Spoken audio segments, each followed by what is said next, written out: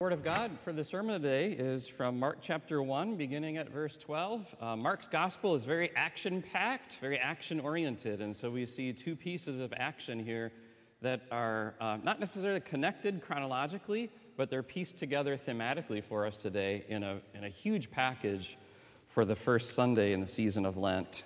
So Mark chapter 1, beginning at verse 12. At once the Spirit sent him, Jesus, into the wilderness, and he was in the wilderness 40 days, being tempted by Satan. He was with the wild animals, and angels attended him.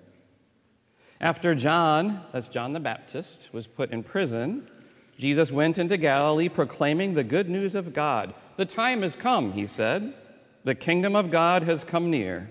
Repent and believe the good news. This is the word of the Lord. I invite you to follow along today using the sermon notes. Those are inserted in your worship folder. If you're watching online, you can go to our website, holyword.net, and they are there available by the video for this sermon, and you can download them there at our website. How many memberships and subscriptions do you have? I mean, I go through my wallet, and I purposely don't store all the cards that come, credit card size cards that come with being a member or being subscribed to something. Some are in a different spot. I think they're kind of scattered around my desk in my office somewhere. But some are in my wallet. It makes it really thick. I have so many. I have AAA, and I'm Marriott Rewards, and you probably do too, have a number of memberships and subscriptions. Here's my question. A, do you know all of the things that you are a member of and subscribed to? B, do you know all the benefits that come with those memberships and subscriptions, like airline clubs or like supplemental insurance plans, right? And if you know all those benefits, which you'd have to be really good to know all of them, are you taking advantage of all of them? Do you use your ARP card to get your free coffee at McDonald's? Do you log in with your Marriott Rewards promo code when you're ordering on Amazon to get your discount? I have a couple of friends who are Costco members, and they know all the benefits, top and bottom, at Costco. And one of them that they know is they'll like buy anything possible at Costco because they figured out that it basically has a lifetime extended warranty. And they're on like their fourth vacuum cleaner, right? Same vacuum cleaner, but like the fourth one right now from Costco. And all a benefit, all provided by Costco. There is at least one organization you're a member of, and me too, that we can take advantage of more so of the benefits that are provided. You are a member of the kingdom of God. How did that happen? What are the benefits that come to you that are promised and provided because you're a member of the kingdom of God? How do you get them? And where does that all take place? Jesus answers all those questions in these few short verses from Mark chapter 1 today. And so we're going to look very specifically at the kingdom of God. And Jesus is helping us look very carefully in three unexpected places where in these words we find the kingdom of God. So let's start with some basics about what the kingdom of God is. Before we do that, get out your phone or your Bible, get your Bible app or your Bible out, and there's three verses I'm not projecting here on the screens I think would be really good for you to see as we look at the kingdom of God. And that's these three verses. Philippians 2, verses 9 and 10. You might want to write these down even on your sermon notes page. Philippians 2, verses 9 and 10. Colossians 1, verses 13 and 14, and Luke 11, verse 20. Philippians 2, 9 and 10, Colossians 1, 13 and 14, Luke 11, verse 20. All right, hang with me there. I'll bring those up as we go forward. The kingdom of God is mentioned in the New Testament. This is very interesting. In the Gospels themselves, so Matthew, Mark, and Luke, and John, those are the four Gospels in the New Testament. How many total chapters are in the four Gospels? Those of you who are very familiar with your Bibles, or you've been around the Bible a long time, right? Do some quick computations, and you come up with how many chapters in all four Gospels? 89. 89 total chapters in Matthew, Mark, Luke, and John. If you're really new, you don't have to know how many chapters. Just know that there's 4 Gospels. Start there. Of those 89 chapters, guess how many times the kingdom of God is referenced? In all of the 4 Gospels, 89 chapters, how many times the kingdom of God is referenced? 126. That's more, right? That's more than 1 per chapter. The kingdom of God is very important for Jesus, who's featured in the Gospels, for his teaching and for his accomplishing. Then the kingdom of God, the rest of the New Testament, is mentioned 34 times in the rest of the New Testament. It's like 4 times more mentioned in the Gospels. It's very important to Jesus. Who's in charge of the kingdom of God? The king in the kingdom of God is Jesus. At his Great Commission in Matthew 28, Jesus says, "All authority in heaven and on earth has been given to me." Now here's Philippians 2. If you have that queued up, look at this. Philippians 2, verses 9 and 10. "Therefore God exalted him," that's Jesus, "to" what place?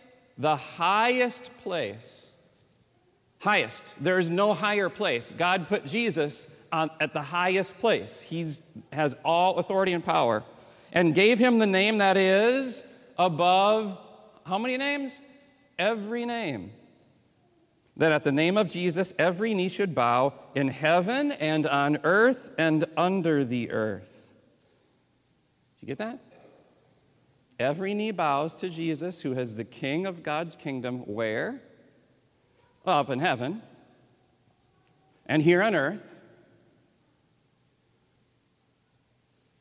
Who rules hell?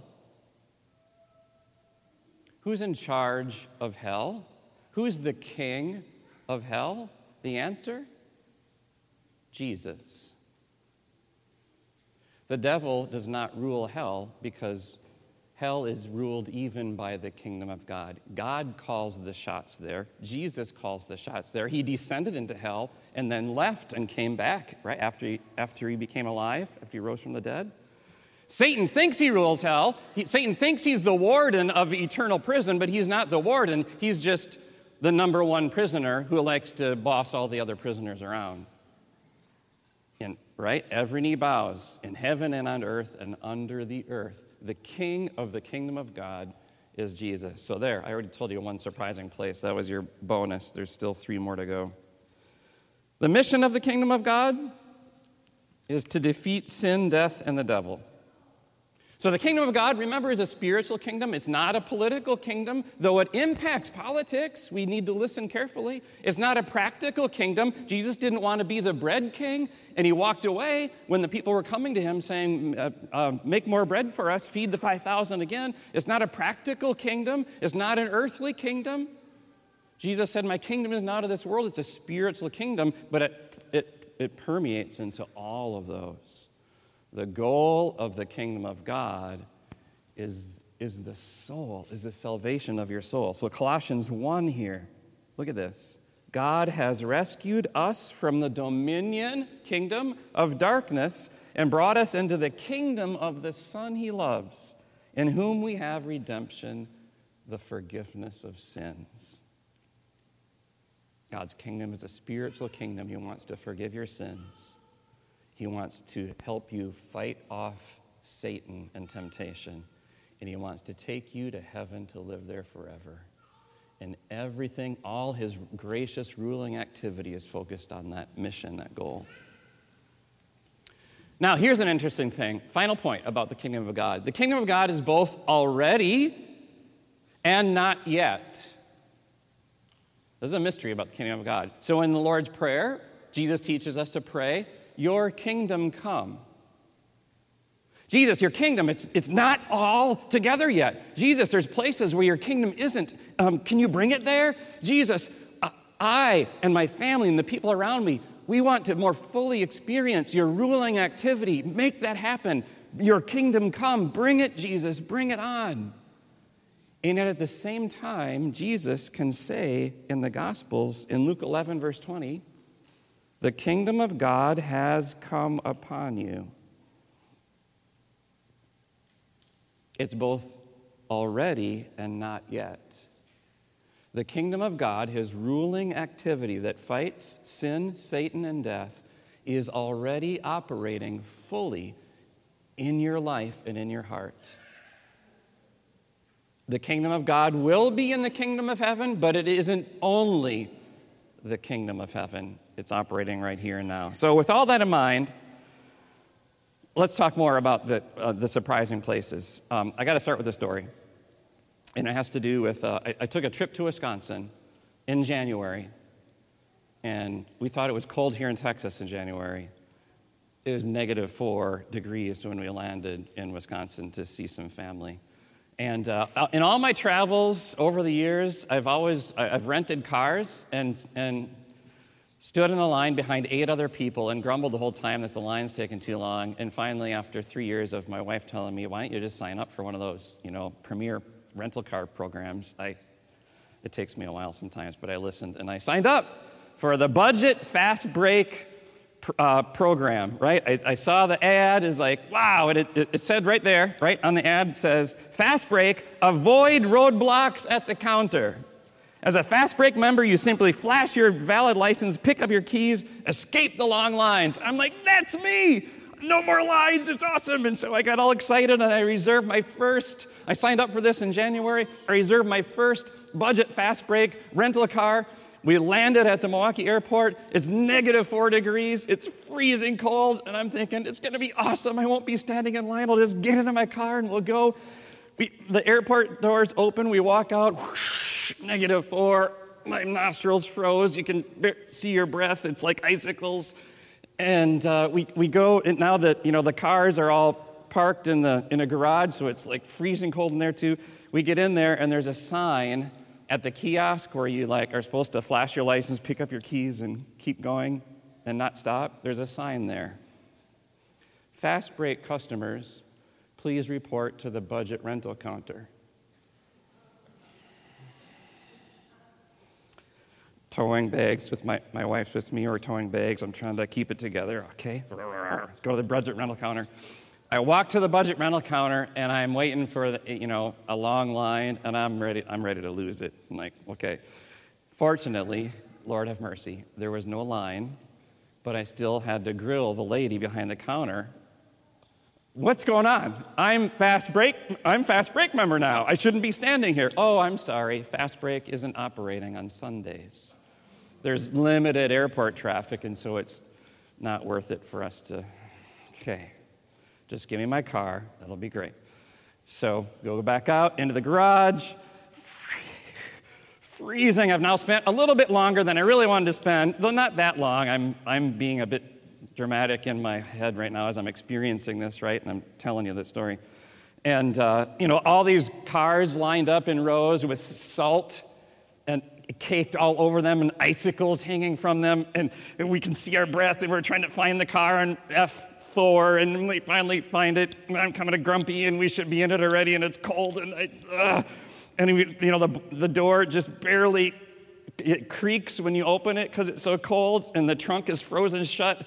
And we finally get our bags in. We sit down, and the seat cracks under me. It's so cold, and you can see our breath in the car. And I finally get the car, so cold, out onto the cold roadway, and there's ice. And it's just, if Fast Break had worked, none of this would be happening.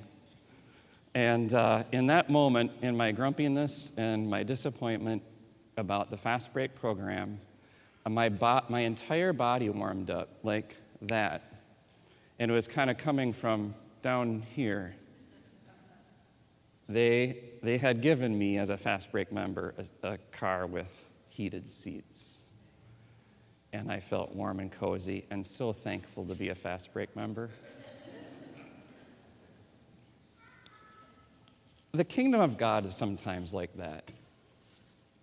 In the kingdom of God, we're a member, and we have privileges, and it provides us with benefits. But the reason that we don't experience them sometimes is that we don't see them. We're so wound up, like I was, in the circumstances around us. So we're seeing a situation unravel in front of us that we can't figure out. We're caught in brokenness. We're experiencing pain and loss, and we're seeing these circumstances like the storms for the disciples on the Sea of Galilee around them, and we lose it. It being our faith. We lose our faith, and we cry out to God, I thought you were in control of this operation. What happened to you, King Jesus? Is it even worth it being a member of the kingdom of... Why am I carrying the card for the kingdom of God if it's not working for me? And we lose our faith, and we build our own selfish expectations that we think should be met when God never promised that. And the kingdom of God just doesn't seem like it's all that attractive anymore. It doesn't seem like it's all that worth it.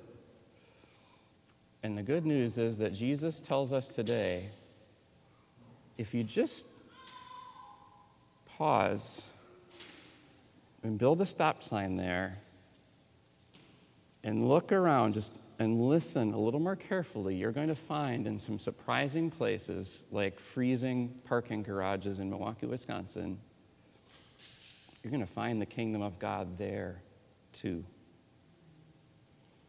Here we go. Here's the 3 places. First one.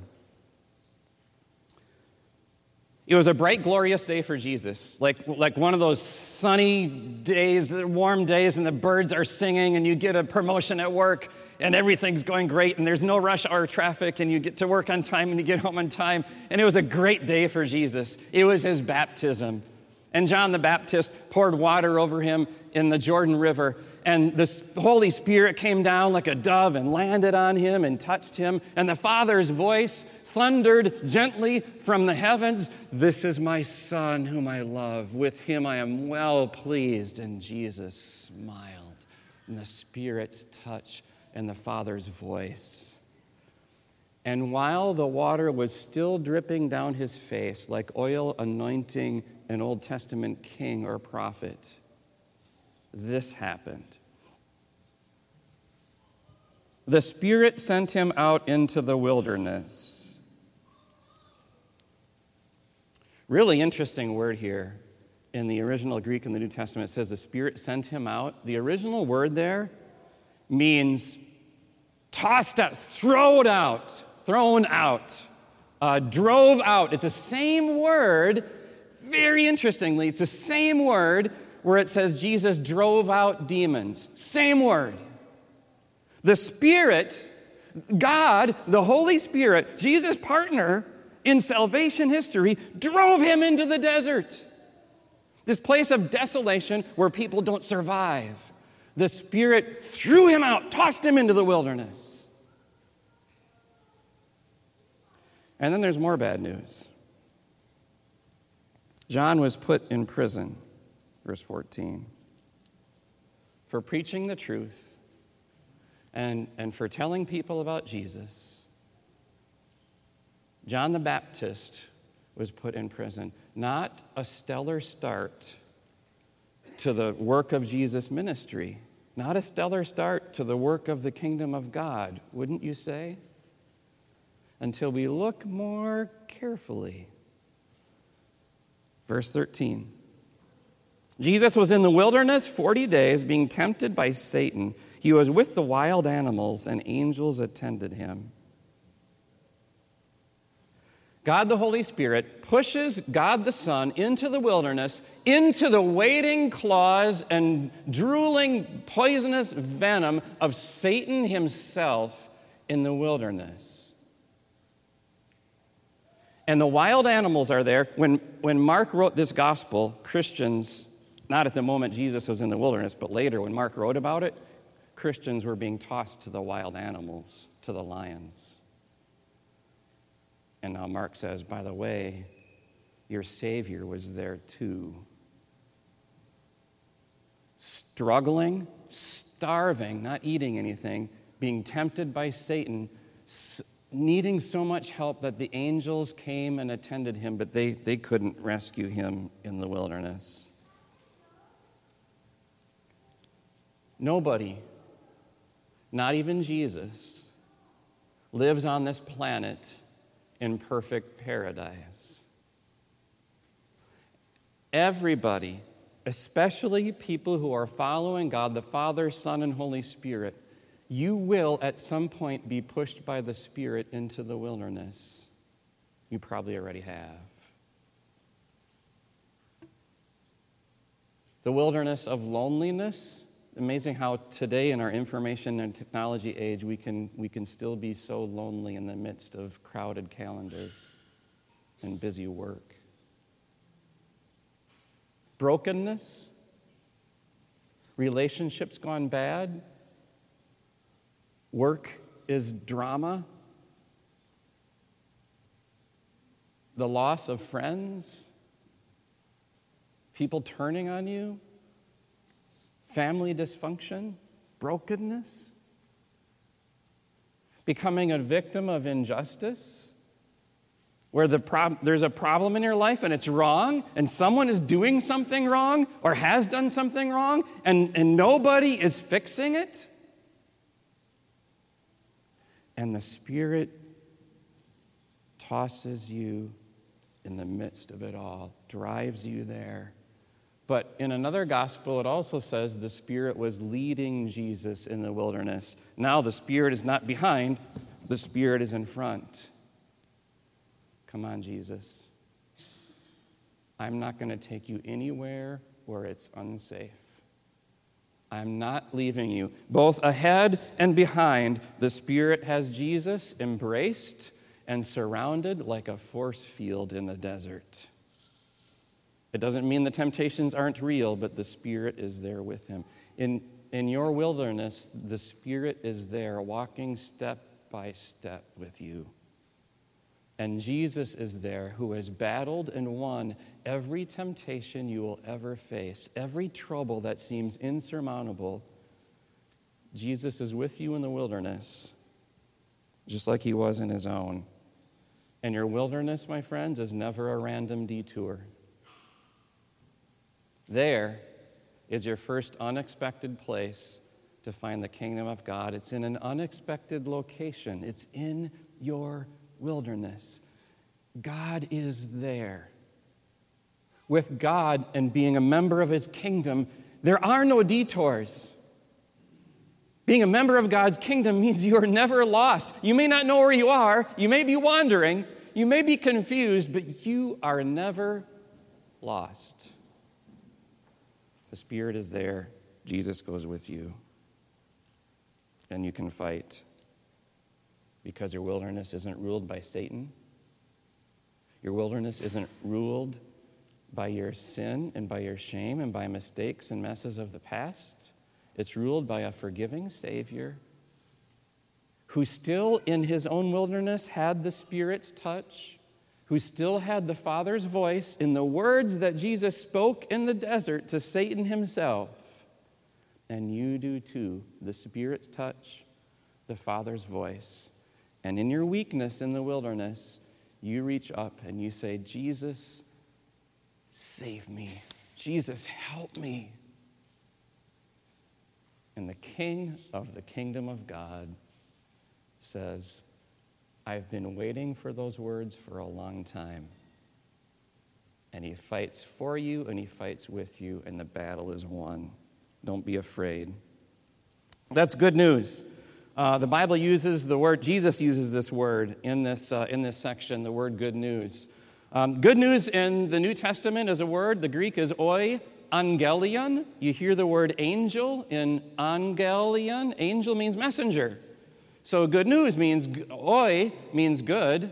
Euthanasia means good death, right? Eulogy, logos means good. Sorry, I'm teaching a Greek lesson. Logos means word. Eulogy, oilogy, good word. Okay? So think of all the oi words you can today and text them to me. I just used about 4 of them. Euangelion means good message. That's the Greek word in the New Testament that says there's this good message. It's a proclamation of a life-changing event. Here's the interesting thing. This is not a Bible word. This word existed already in Greek culture, and the Bible writers used it, the word euangelion, or gospel.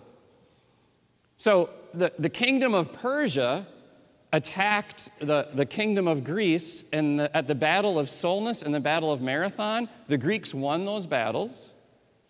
So they sent messengers after they were victorious in those battles.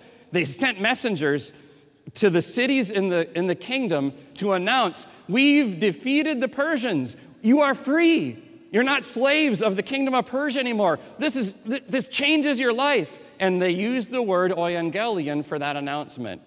It was the gospel announcement that you're free, that this event happened all without you doing anything, and you're experiencing the benefits. You get it? You get why the Bible writers use that word now? For the good, Jesus uses that word, believe the good news, the gospel. So that helps us with the second place is verse 13. Jesus is now preaching, and he's saying, the kingdom of God has come near. Repent and believe the good news. Here's what strikes me about that statement. There's a sandwich. That statement is a sandwich. And on each side, you have this awesome thing. You have the good news, and then on the other side, you have the kingdom of God has come near. And between it, this is like the meat of the sandwich, you have repent. And that kind of is the bad part, because what's necessarily involved in repentance is sin. You don't repent unless there's sin. And so you have sin sandwiched in between these two awesome kingdom components, the good news and the kingdom of God. And guess what that's saying? That's saying the kingdom of God exists for the sake of sinners. And good news, there's good news, and the good news, the target audience of good news is sinners. Jesus once said, I haven't come to call the righteous, but sinners to repentance. So, you'll find, secondly, the kingdom of God, not just in unexpected location, but in unexpected message. Where to sinners' own ears, the king of the kingdom has news. And the news is life-changing, gospel, euangelion. There's been a battle, and I've won the battle. I lived and died and rose for you. You are forgiven. That is such a huge difference where you think about Christianity and how Christianity is different than all other religions in this world, even no religion.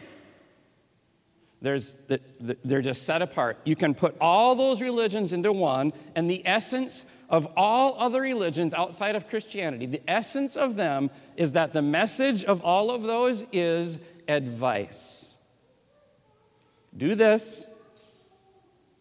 Please the gods in this way.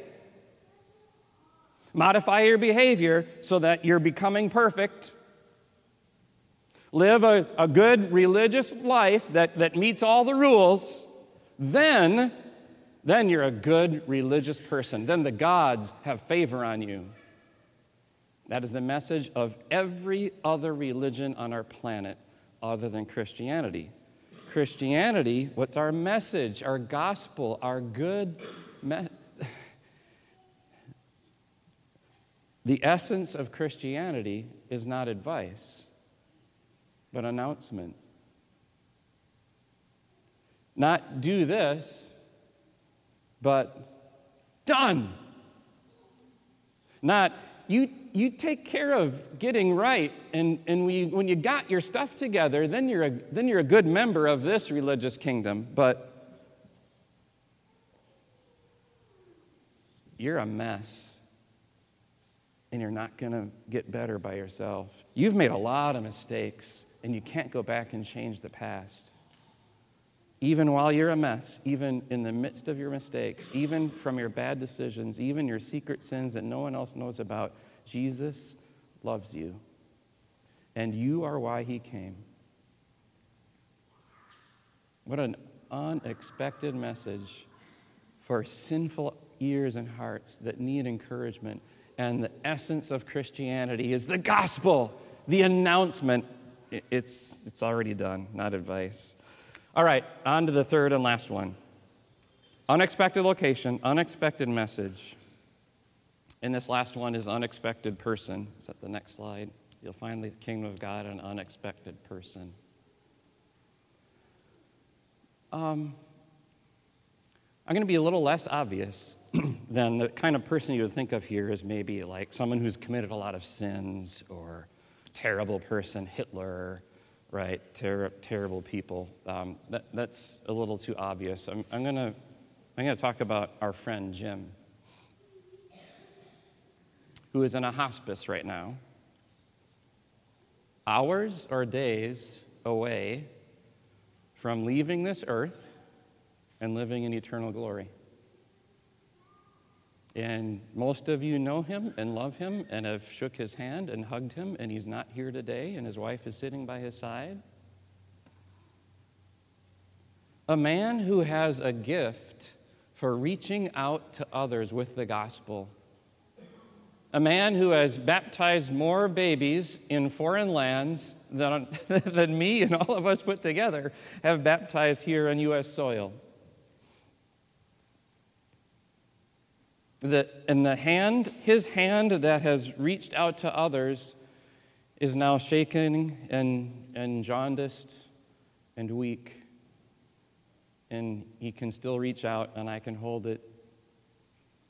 But it's not doing much for me. I'm doing something for that hand. And how we wish it were different.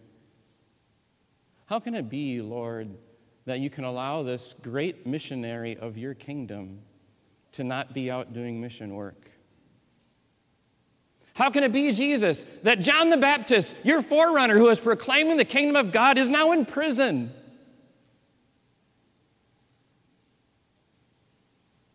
Because the kingdom of God is also there. John is the unlikely person who is experiencing the benefits of the kingdom of God. Oh, how we read the New Testament and say it sounds crazy that he's not out preaching the gospel, but the kingdom of God is in. Jesus speaks about John who is in prison and says, among men born of women, there is no one greater than John. And Jesus can say that about him even while he's in prison. And Jesus can say that about Jim even while he's dying of cancer. There is a great man. Because his greatness is not about how many babies he's baptized. And his greatness isn't about his accomplishments or the statistics of his mission work. His greatness is the fact that he is a member of the kingdom of God. And so are you. And so am I. I have platinum status in the kingdom of God, even like he does, even though I'll never baptize as many babies. You have platinum status in the kingdom of God, even though you might be thrown in prison someday for your faith. Even though you might suffer in the prison of cancer or the prison of chronic illness or the prison of special needs or the prison of addiction, you are no less a member of the kingdom of God than John the Baptist and then Jim and then the greatest of saints, because it's not about your achievements, it's about Jesus' achievements. And so you find the kingdom of God in this unexpected, unlikely person when you look in the mirror and you can say, I'm a perfect and holy child of God, bought with the blood of Jesus. He's my king, and that will never change. So it's Lent. Time to engage in maybe some special spiritual disciplines. We have extra church services every Wednesday night, a midweek church service at Holy Word Austin. Put a little more worship in your life. Maybe some extra spiritual disciplines. Maybe you're giving up eating something, or at least giving up, a particular sin. Please, just at least for Lent, okay? So praying more, studying God's Word in a special way, memorizing a song, all so that the kingdom of God can come closer to you.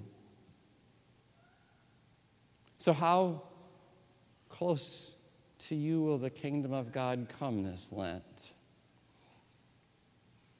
I want to leave you with this thought.